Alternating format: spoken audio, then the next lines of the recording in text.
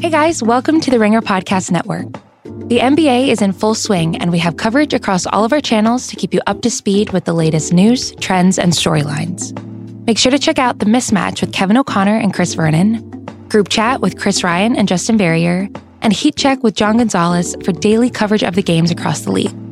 And make sure to check out TheRinger.com to read Kevin O'Connor, Dan Devine, and the rest of our NBA experts break down every development. As always, these can be found on Apple, Spotify, or wherever you get your podcasts. David, Fox News had to make an embarrassing correction today after wrongly reporting that Cory Booker had dropped out of the presidential race.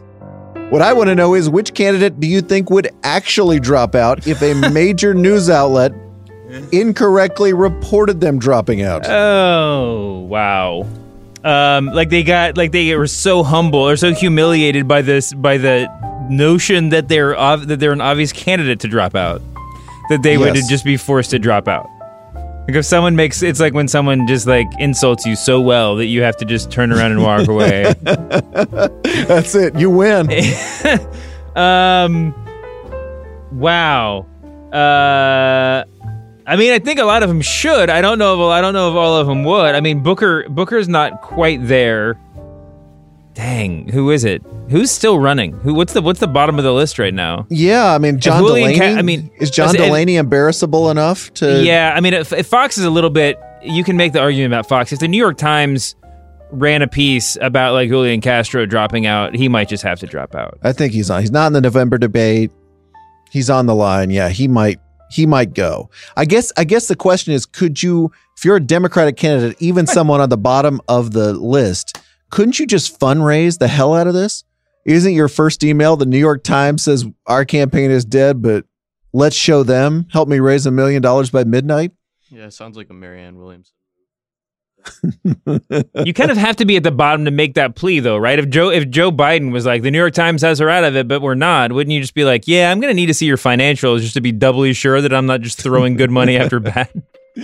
We are the Wayne Messam Forever of Media Podcast. This is the Press Box, a part of the Ringer Podcast Network.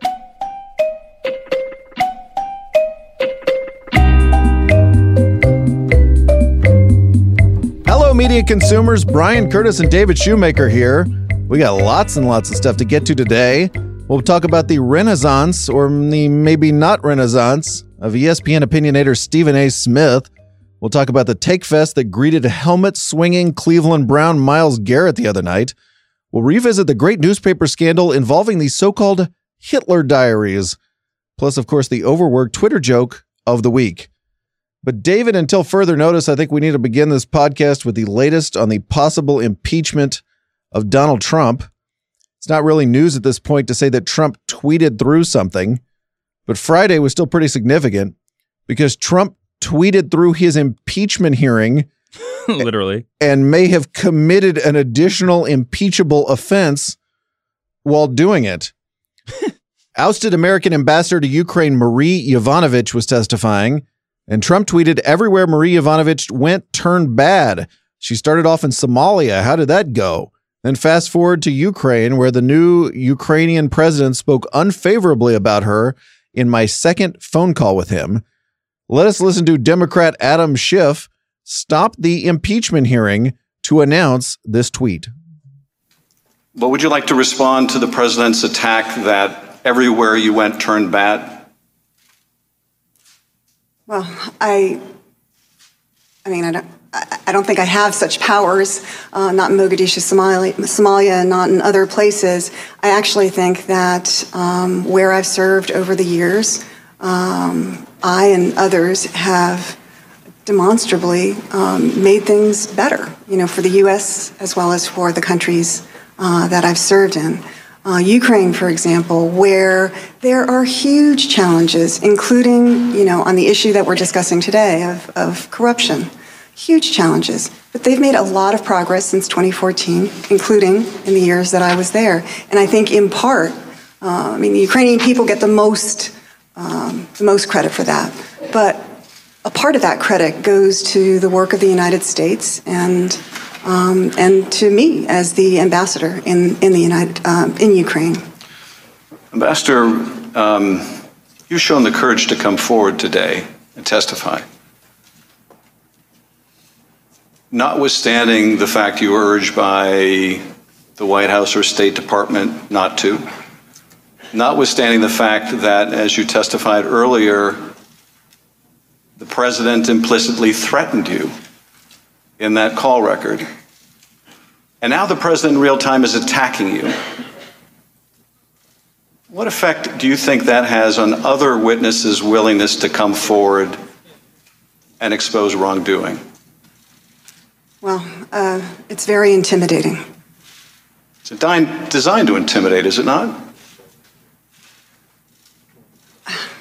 I mean, I can't speak to what the president is trying to do, but I think the effect is to be intimidating.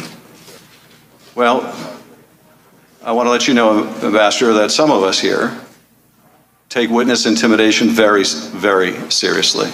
The New York Times notes, David, that this probably does not fall under basic criminal witness intimidation, but it may fall under a potential impeachment charge of obstruction of justice or obstruction of Congress when paired with previous acts like dangling pardons or asking subordinates to write memos exonerating the president. This one really struck me because I think one of the features of the Trump administration has been him tweeting through literally everything and us watching and saying, wait, is there any downside to just blasting everybody and anybody in your Twitter feed? And I think with this and Roger Stone's conviction last week, Roger Stone, another guy who was tweeting through his various problems, it sort of showed the limits of it, that maybe it truly isn't a good idea to, go after everybody who you perceive to be your opponent. What do you think? Yeah, I mean, I think there's, even if you want to be totally generous to the concept, I think there's a difference between, tweeting through some sort of difficulty or scandal and literally tweeting through it when you're like tweeting as events are unfolding and putting yourself in a real precarious situation or unfavorable situation because you can't stifle yourself long enough to kind of decide what the move is. I mean, honestly, I think that at this point, the best defense Trump has is almost just the case that actually some Republicans have been making is just like his own ridiculousness sort of makes him impervious to these charges, and the tweeting during Yovanovitch's testimony, I mean, it was just so damning, if not an admission of guilt, just like a very he got out the chalkboard and drew a diagram about how he is too idiotic to have avoided the pitfalls that he put in front of himself. It just seems like I mean it's impossible to watch that go down and not feel incredible sympathy for Ambassador Yovanovitch. I mean, she was incredibly impressive throughout the entire testimony, and I mean, through all of these hearings, certainly one of the most compelling figures that we've had in front of the cameras. But it was impossible to not just sort of like laugh at, almost at the ridiculousness of what Trump was doing, to the point where maybe it does sort of diminish the depravity of it. I mean, it's just so inane. It is where actual impeachable acts collide with, as you say, what is emerging as a conservative defense, which is that Trump is too incompetent to commit impeachable acts. And, I feel that for the last couple of years, we've had this national conversation about what happens when you tweet about somebody and turn your followers on somebody. That's just kind of been percolating. This is the presidential impeachment version of that conversation.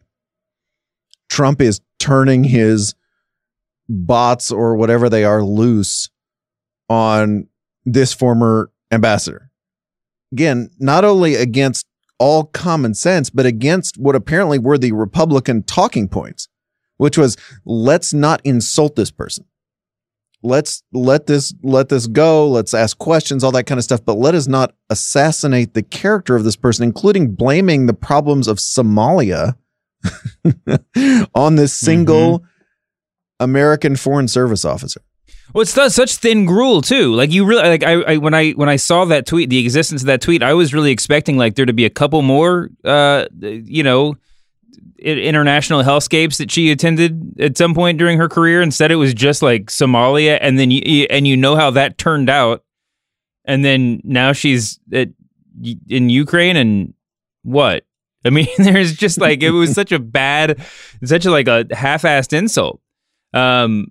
Yeah, I mean, it's just like I feel like we say this once a month or something like that, but we are living a Saturday Night Live sketch.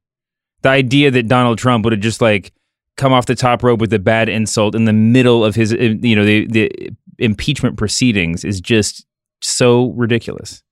The good news is that Trump learned his lesson. Haha, just kidding.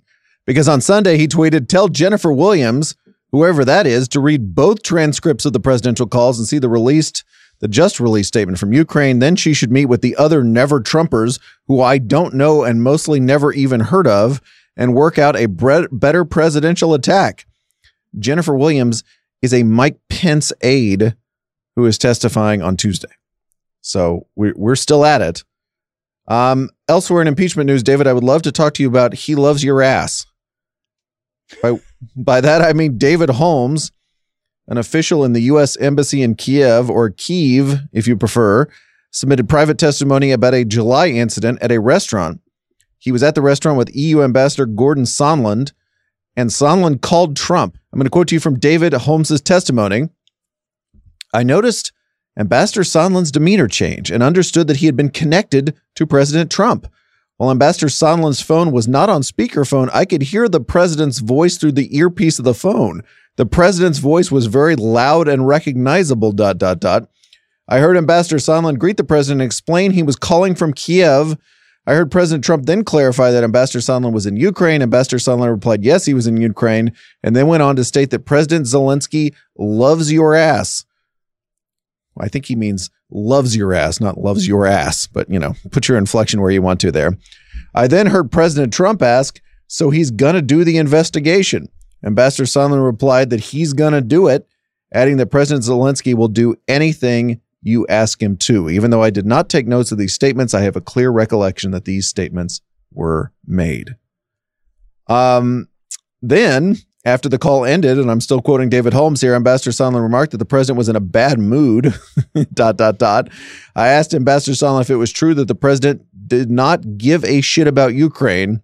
Ambassador Sondland agreed that the president did not give a shit about Ukraine, that implying that the president didn't care about actual corruption in Ukraine, but cared about Ukraine making a show of investigating this fake theory about the Bidens and or Ukraine's interference in the 2016 election. So that's pretty damning. And how amazing is it, David, just the stagecraft of this, that this was revealed because President Trump talks too loudly and could be heard through the phone.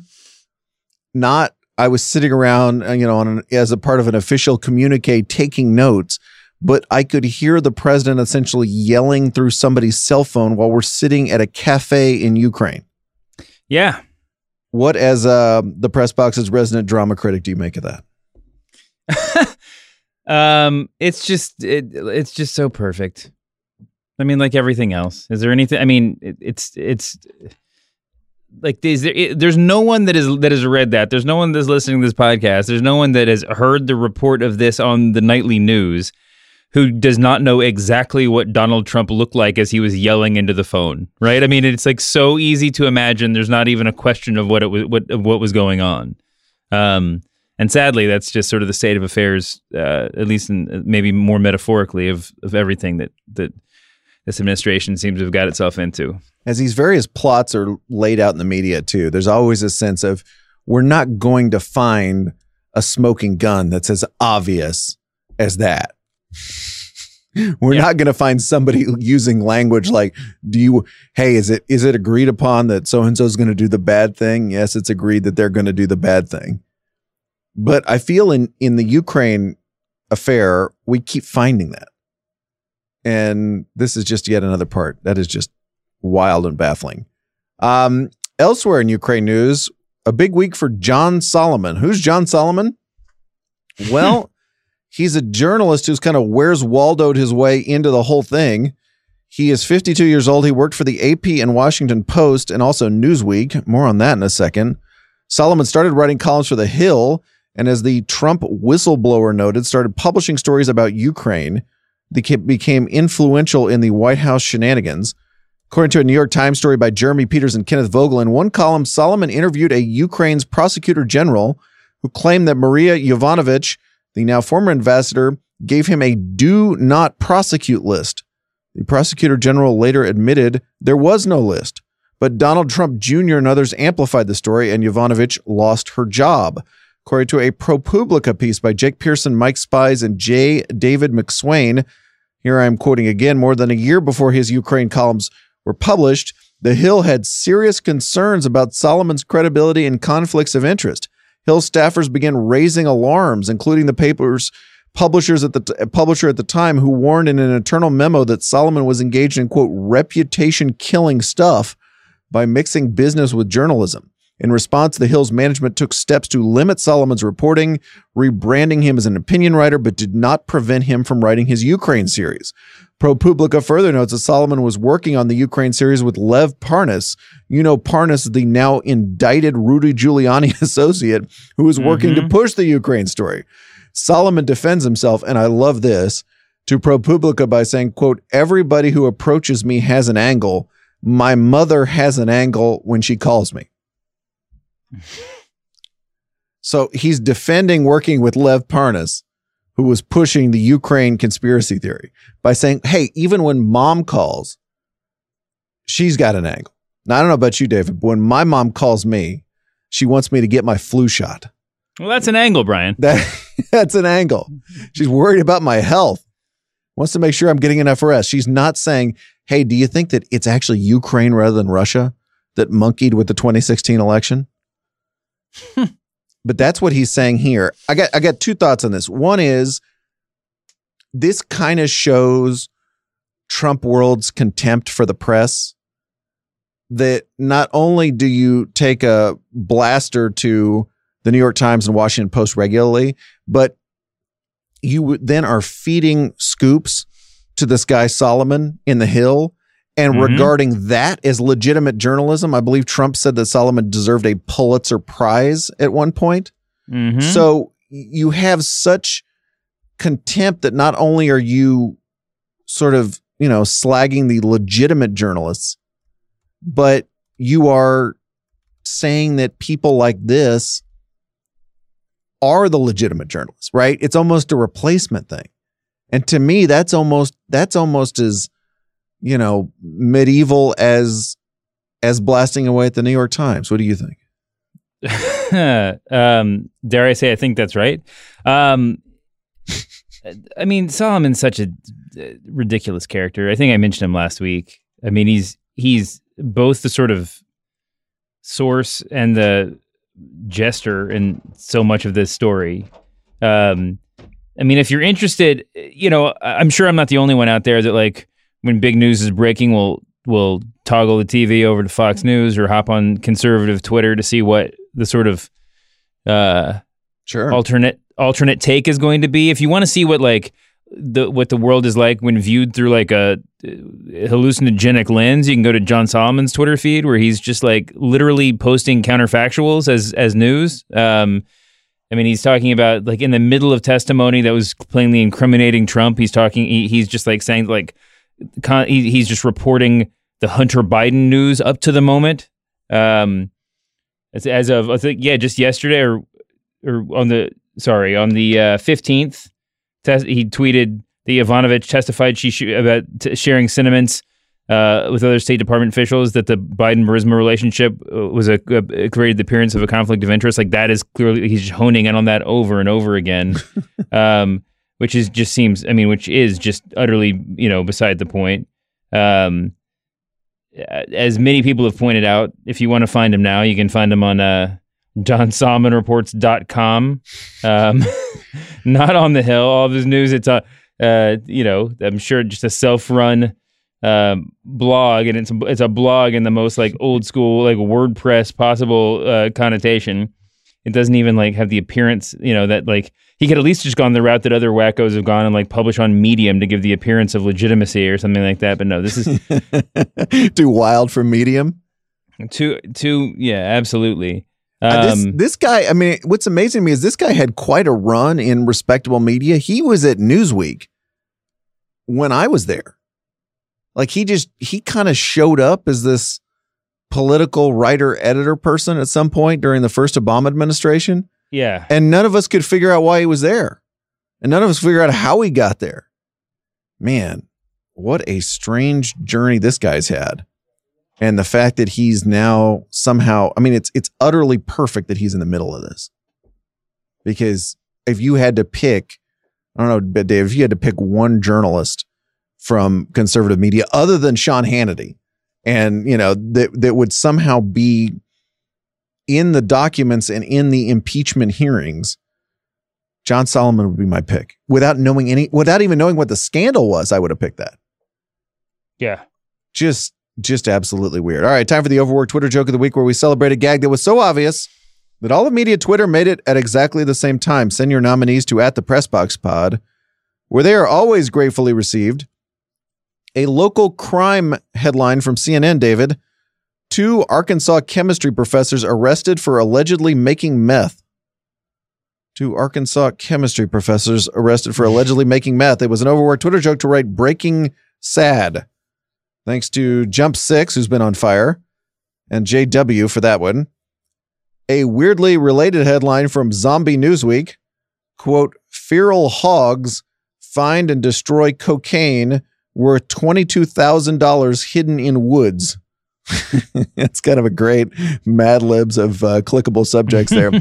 Feral hogs find and destroy cocaine worth $22,000 hidden in woods. It was an overworked Twitter joke to write, so that's where the 30 to 50 feral hogs got off to. Thanks to Terry McDonald. I saw a couple references to 30 to 50 feral hogs this week. Big week for that one. And finally, David, we're a week out from Thanksgiving. And that means we're about a week out from the traditional presidential pardon of the White House turkey. It was a very overworked Twitter joke to write this year on Thanksgiving. Trump will pardon a turkey only after it gives him dirt on Joe Biden. Thanks to Double Down Rob for that one. If you treated the White House turkey like the Ukrainian president, or maybe Roger Stone, congrats, you made the overworked Twitter joke of the week. I don't mean to make light of it, but isn't the right joke that Trump will only pardon the turkey that committed war crimes? Oh. Send your emails to David Shoemaker, Pressbox listeners. All right, before we get to the notebook dump, let us pause for a quick word from our advertisers. David, I want to talk to you about Oris watches. Staying true to a rich heritage, Oris is one of the few Swiss watch companies to remain independently owned and operated. Because of this independence, Oris has a freedom to follow its own path. They're focused on bringing change for the better, which means making choices that are ecologically, socially, and financially responsible. That includes ocean conservation and recycled plastic partnerships. Of course, that's along with Oris's century-long and change commitment to making inventive, high-functioning Swiss-made watches that serve a real purpose and at prices that make sense. The best possible watch for the money, comprised of 4 themes: diving, aviation, motorsport, and culture. Oris watches are made for everyday wear. Shop the many different, unique styles at oris.ch/pressbox. You're sure to find one that suits your style and taste. That's oris.ch/pressbox. All right, David, time for the notebook dump. And on Friday, blackballed NFL quarterback Colin Kaepernick was set to take part in a league-sanctioned workout down in Georgia. It quickly went to hell. Kaepernick didn't sign the waiver the NFL gave him, feeling it was way too broad. Kaepernick's team wanted the event to be open to the media as well. Kaepernick wound up working out at a Georgia high school in front of fewer NFL teams than expected. And I want to use that story as a peg, as they say in the business, to talk about Stephen A. Smith. It will surprise no one that the ESPN opinionator had a take on these events. Here's Stephen A. staring into his phone and letting her rip. He don't want to play. He wants to be a martyr. But guess what? It ain't working this time. All of us believe that Colin Kaepernick would have showed out. And if he had showed out, I'm here to tell you, I believe he would have had a job inside of 2 weeks. But it didn't happen because he didn't show. He wanted to show up to a high school in Georgia. Not an NFL facility, a high school. And then YouTube it live.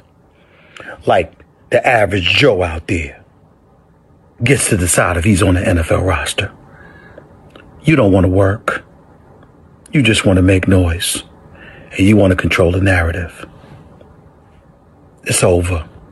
Colin Kaepernick's aspiration in the NFL for an NFL career. It's over. Talk to y'all Monday on First Take. I think what was surprising to me about that, David, was not the content, but the volume of Stephen A. It was like someone was sleeping in the next room. You know, he was doing like hypnotic overnight radio. Yeah. I thought it was like the Reverend Robert Tilton was like giving me hot sports takes. Somewhat later, Smith got into it with Eric Reed, NFL safety and Kaepernick ally, in a long Twitter exchange, and I mean long. But my favorite part was the final Stephen A. tweet, which read, "Excuse the couple of spelling errors. I was driving before pulling off the road." So even driving will not stop the Stephen A. take machine from pushing forward. I wrote a piece last week that you and I test drove on this pod, David, about how we've entered an era of strange new respect for Stephen A. Smith.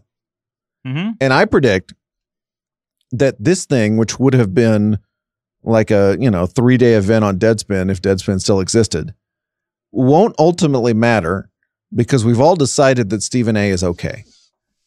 And can you and I, and again, I feel like we've sort of taken a small bite of this subject, but can we just talk about, and I'm going to ask you first, why we think this happened, how we can be here, but then all of, and when I say all of, I mean a large part of like whatever we consider the sports media cognoscenti to be, will sort of shake their head, but then embrace Stephen A., or at least half embrace him after a take like that.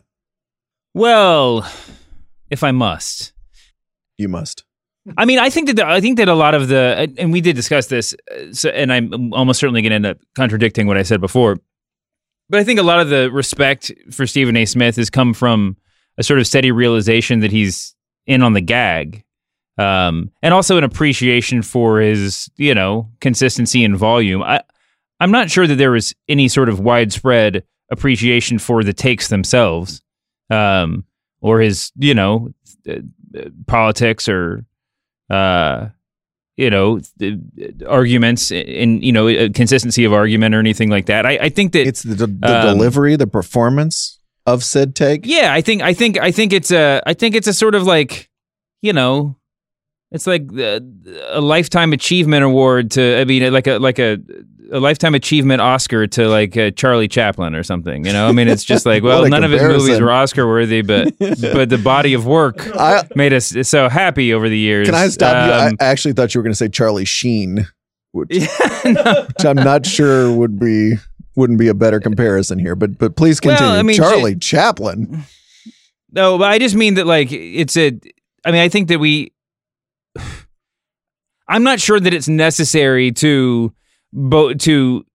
have acquired a newfound appreciation or an appreciation over the years for what Stephen A. Smith does and to defend that take. I don't think that those two things are necessarily married. However, we should be, as with anything else, we should be willing and eager to call him out on his terrible takes. You talk about him being in on the joke, which is a really interesting concept to me. I agree with you. I think, does that happen when he gets sort of translated from TV first take into internet land? Is that when this happens, when he starts doing this stuff on Twitter and starts like tweeting his own memes and like outtakes from his green screen stuff? Is that when we decide he's in on the joke? Because the TV performance is exactly the same as it ever was, I think. Yeah. I think that the combination of the selfie, Instagram videos or Twitter videos or whatever, and also just the sort of proliferation of his radio show video and stuff. I mean, I think that part of it, I guess what's special about the Twitter videos is that it's clearly him in a room or him in his closet or whatever filming this thing without the benefit of like producers coaching him on or anything like that. I mean, he's not performing necessarily for a live audience or for a, you know, for the people around him. This is a man who knows, who is has the performance down to an art form, right? And I think that would be some of the distinction there. There has to be a level of self-awareness that sort of comes with that. And also, like, he was self-deprecating. I mean, that run that led to us talking about him before was him just sort of like flipping out about the Knicks, draft picks or their inability to get a free agent, whatever it was. But it was his own fandom that he was sort of knocking, and he was really over the top with his reactions in a way that made it clear that he had to understand he had to understand the bit to be able to sort of like, you know, make fun of the bit. So that's another thing I want to ask you about, to see the personal. I think we tolerate this kind of, you know, over the top opinionating when it's about your own team a little bit more. But I think one thing that he's been able to do maybe better than anybody else who does that job is make every team his own team somehow. Like Stephen A has this big thing about the Dallas Cowboys that I've noticed because I'm a Cowboys fan, where he's like wearing cowboy hats and screaming at Michael Irvin, you know, about cowboy stuff. And he's from New York, and so maybe it's like a Giants rivalry thing, but that's funny. I flipped on the radio last week. Part of the reason I wrote that story is, and he was just so wounded that the University of Alabama had lost to LSU. Now, I didn't know Alabama was a personal Stephen A thing like the Knicks, but apparently it is. And the tone was exactly the same as him being upset that the Knicks didn't win the lottery. So I think part of the trick is that he's been able to personalize everything. And I think when we're watching it, you don't necessarily believe that he feels that strongly about every single team in American sports, but you're willing to suspend your disbelief enough and kind of ride with it. You know what I'm talking about? Like you're watching a movie and you see a special effect and you're like, I know this isn't right, but it's so done so skillfully that I'm willing to kind of forget that it's not real and go with it. Something like that anyway. Yeah, I think that's true. I think that he's you got that? Short there. Yeah, there you go. Go ahead. I had more distaste for this Kaepernick take because it felt sort of like I don't know, Mr. Wolf coming in to clean up. Like he was just like he was just sort of trying to just like sweep whatever takes he had prior in the situation under the rug for the sake of just sort of like tying a bow on this one. But and I don't think defending it, I think he looked terrible before defending it. I don't know really what he can do because it's like pro wrestling. You know, part of the shtick is that you have to insist that it's real. You know, you have to continue insisting that all your takes are real, or else the whole facade sort of shatters. But I think that we will forever look at Stephen A. Smith and his ilk. Anyone, you know, that's working this sort of routine is gonna always look badly when they have a bad take and then defend it. They have to be put in the position of having defended on Twitter or anywhere else, because that's not what the gig is about, right? It's about expressing the take. The defense is really just a totally different thing. I was talking to one person from ESPN World over the weekend, and he was recounting about when the network decided actually not to re-sign Stephen A. back in 2009. This has now kind of all been forgotten, but he had that show, Quite Frankly, around 2005. It was canceled. And then ESPN actually, you know, sort of bid him goodbye in 2009. And then they bring him back 2 years later. He winds up on First Take, and now he's the biggest star at the network. But this guy was telling me that he said, you know, we all like Stephen A. back in the aughts, but we thought, here's a guy who's really talented, but you can only put him on TV for 2 minutes at a time because that's all the audience will tolerate. And what ESPN figured out somewhat later was that we can put him on TV all the time. Not only do you have your 2 hours of First Take, but he's using Get Up as the First Take green room. He's like kind of rehearsing, you know, running the take on there with Mike Greenberg before he goes out to First Take. And then he's on SportsCenter later, and he has hours and hours of a national radio show on ESPN, and apparently more things now that they've signed him to an $8 million a year contract. So that's kind of been the surprise, that it's not less Stephen A. that the audience wanted, it's more Stephen A. And as soon as ESPN unlocked that or figured that out, again, he was on the way to becoming the guy at ESPN, which I'm not sure anybody really saw coming 10 years ago. I think that part of it is that I think that the mysterious ESPN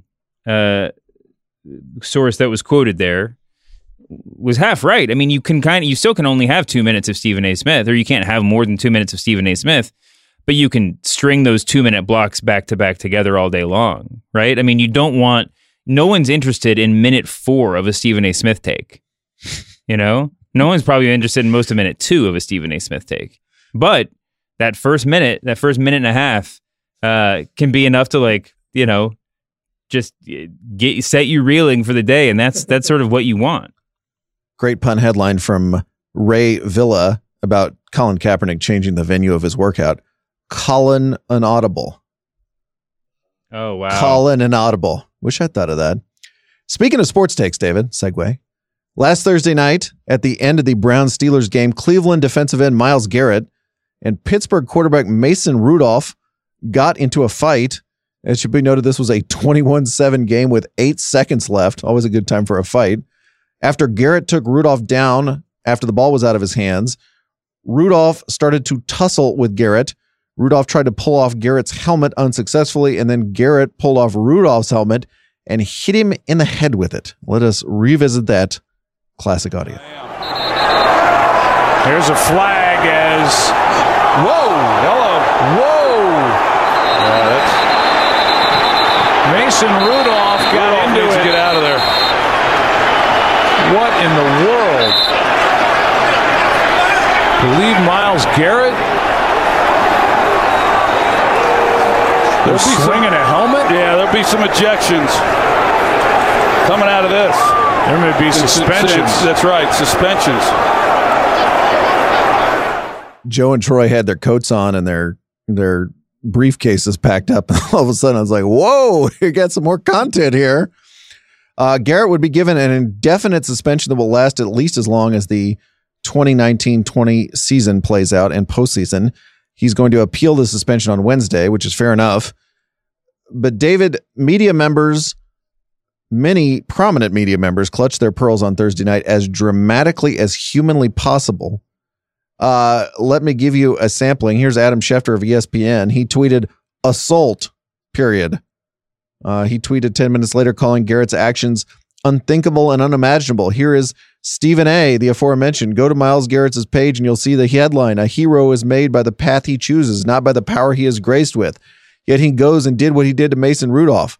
This calls for an automatic season-ending suspension. He should be done, all caps, for the rest of the year. Skip Bayless, Stephen A.'s former partner.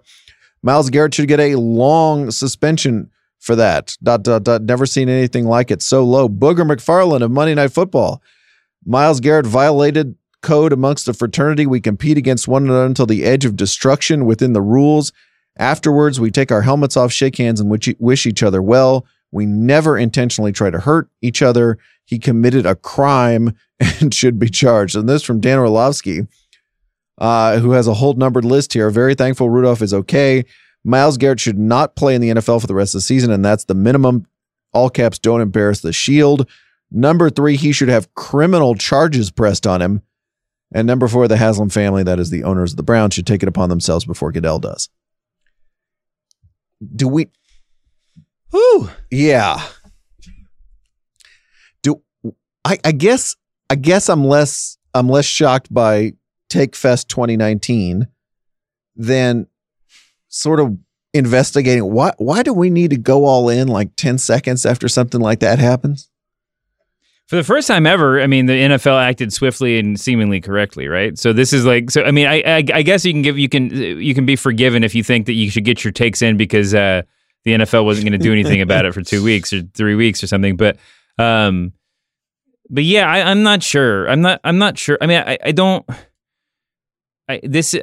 think there's really any way to easily cover this subject without feeling like, old man yells at clouds over here. I mean, it's just like, the answer is really sometimes like you can hold two thoughts in your head at one time. Like this can be a bad thing. And it can also be sort of inherent. I mean, like directly, an A-B connection to the sport that we're watching and no one needs to go to jail over it. I mean, it seems so Yeah, can I get a take off here? Yeah, Chris, get your take. This, I feel like, was one of like the least troubling things you'll see in an NFL game. Like this injury and this like display of violence was like clearly outside the rules and prompted a swift suspension, and everyone knew it was bad, as opposed to all of the other violence that is within the rules, and we have to think a long time about whether it's bad or not. Most of the time we don't even concede that it's bad. A player got hit and was bleeding out of his ear earlier in the game, and there were no takes about that. So here, I don't know, is maybe the least dangerous thing about it the fact that it was outside of the rules, and so we knew it was bad? Yeah, I think that's right. I think that's right, to quote David Shoemaker. And I think it's one of those things where, why is this the line, right, where you object to football? Why is this the line? I think that's a really interesting question, right? Because when you see people get worked up like that, why is this the moment that is well, it? I think because it's outside the rule. I mean, I think you answered the question. I don't think it doesn't take much. It doesn't take that many mental gymnastics to say like, you can. It's easy to, you can laugh right at anyone who says we don't play with the intent of hurting each other.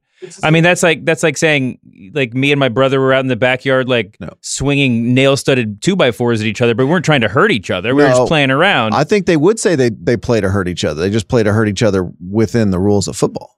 I mean, this is like the Bountygate thing, right? The thing that was shocking about Bountygate wasn't what was happening on the field. It was that like you could prove what was in their hearts while they were doing it, that it was malicious. Yeah. I mean, they 100%. Yeah, but that's what I'm saying. That's what makes it easy. And I think that that the reason why all these takes are coming out is because a lot of these voices probably take a lot of shit from assholes on Twitter all the time for defending players. And this is the high horse you can this is the sports journalism wide sister soldier moment where they can like come down on a player for being a criminal and not have to feel like they're betraying anybody to do it. Yeah, I think that's it. I also just wonder, do people, when you're in on this after like 10 seconds, how much of that is I have something I have got to get off my chest. I have an opinion that I just need to let people know. Or there's a lot of, bounty of likes and retweets to be had in this 10-second period. I mean, I'm always interested in the combination. We can probably agree it's both, but I'm always interested in the sort of how much is one and how much is the other. And I guess it varies from person to person, but I'm always like, yeah, well, okay, that was wild. Back to whatever else I was doing. We'll see what happens. And by the way, calling on Roger Goodell to do something about this is not a take. Of course, something needs to be done about this. Basically doesn't even qualify. Of course, something is going to happen. That somebody hits somebody with a helmet. That's not. It's not really. Anyway, we'll till next week's Sports Take Fest, which we won't cover at all here at theringer.com. David, can I change the subject and talk to you about the Hitler diaries? Talk about a segue. What the hell? Segue. Sure. I'm excited to see what this is about. I bring them up because last month marked the death of Frank Giles, former editor of the London Sunday Times, which is the paper that in 1983 published diaries the paper said were written by Adolf Hitler. There is a whole story now about how Hitler during World War II allegedly put important documents on a plane and sent them out of Berlin as the Russians and Allies were closing in on his bunker.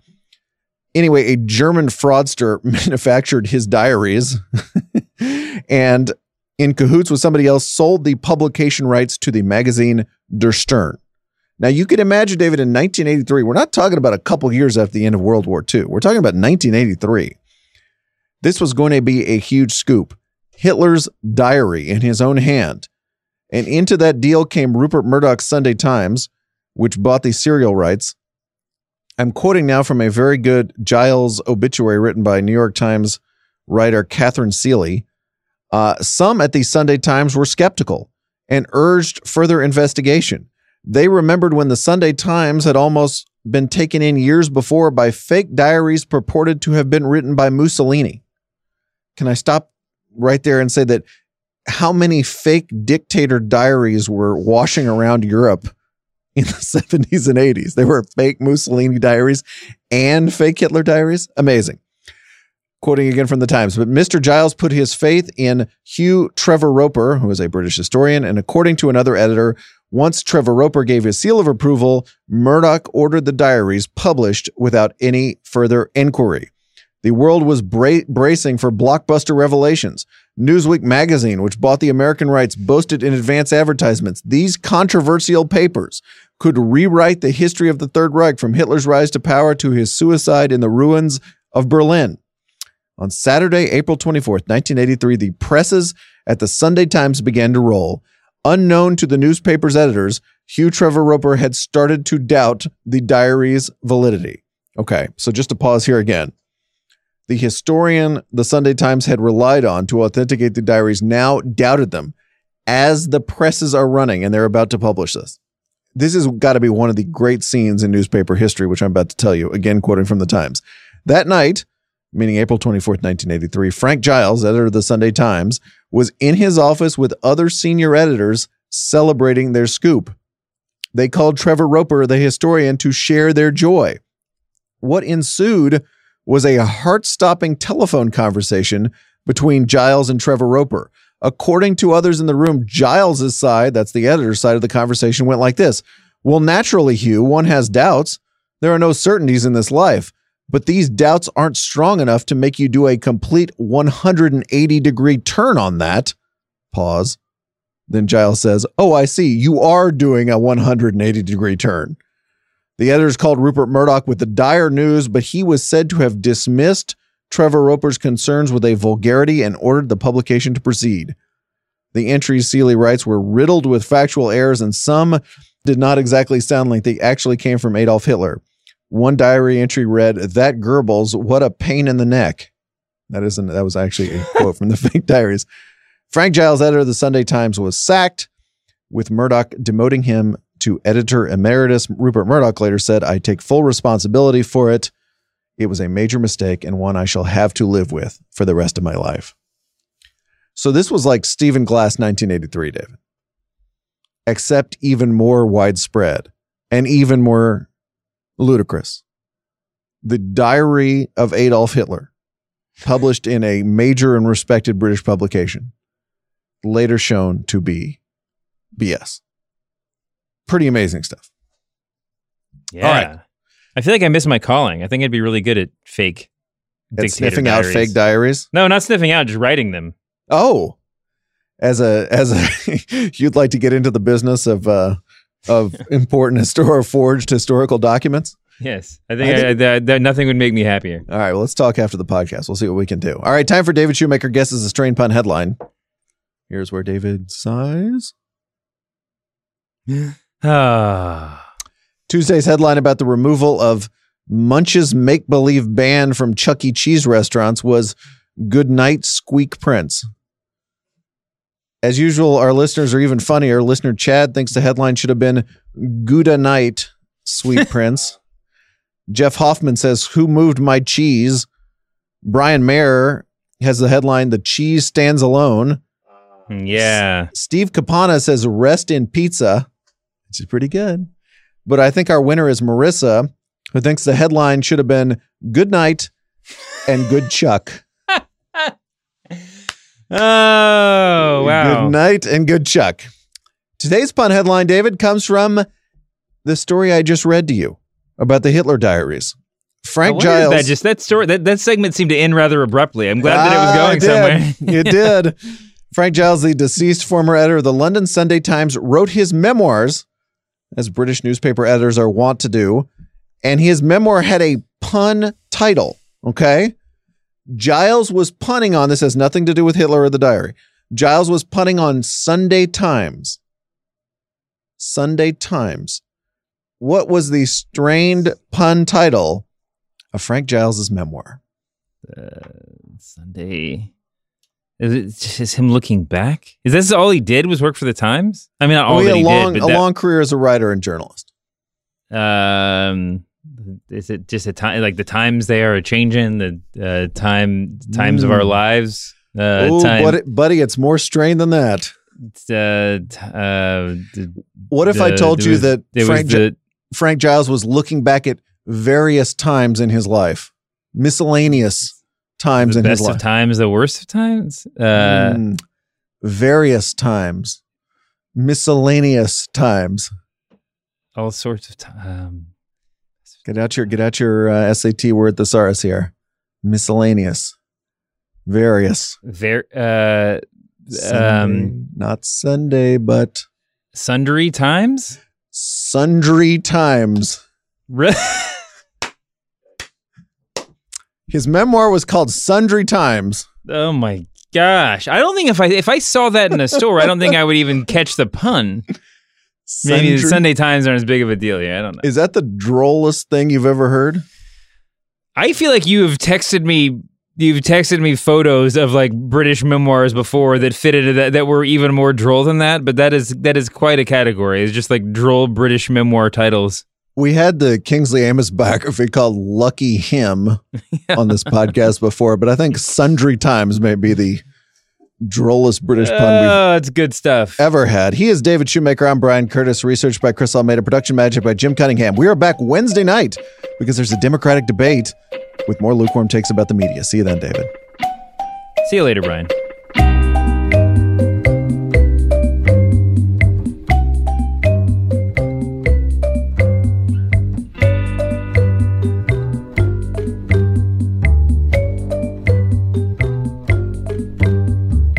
David?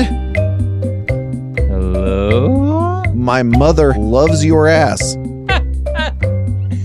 Oh, wow. What, as the Press Box's resident drama critic, do you make of that? Now she's in Ukraine and what? Wearing cowboy hats and screaming at Michael Irvin as dramatically as humanly possible. I was really expecting like there to be a couple more, international hellscapes that she loves your ass, not loves your ass, but you know. I feel like I missed my calling. I think it'd be really good. Just kidding. Perfect. My mother did not give a shit about you, David.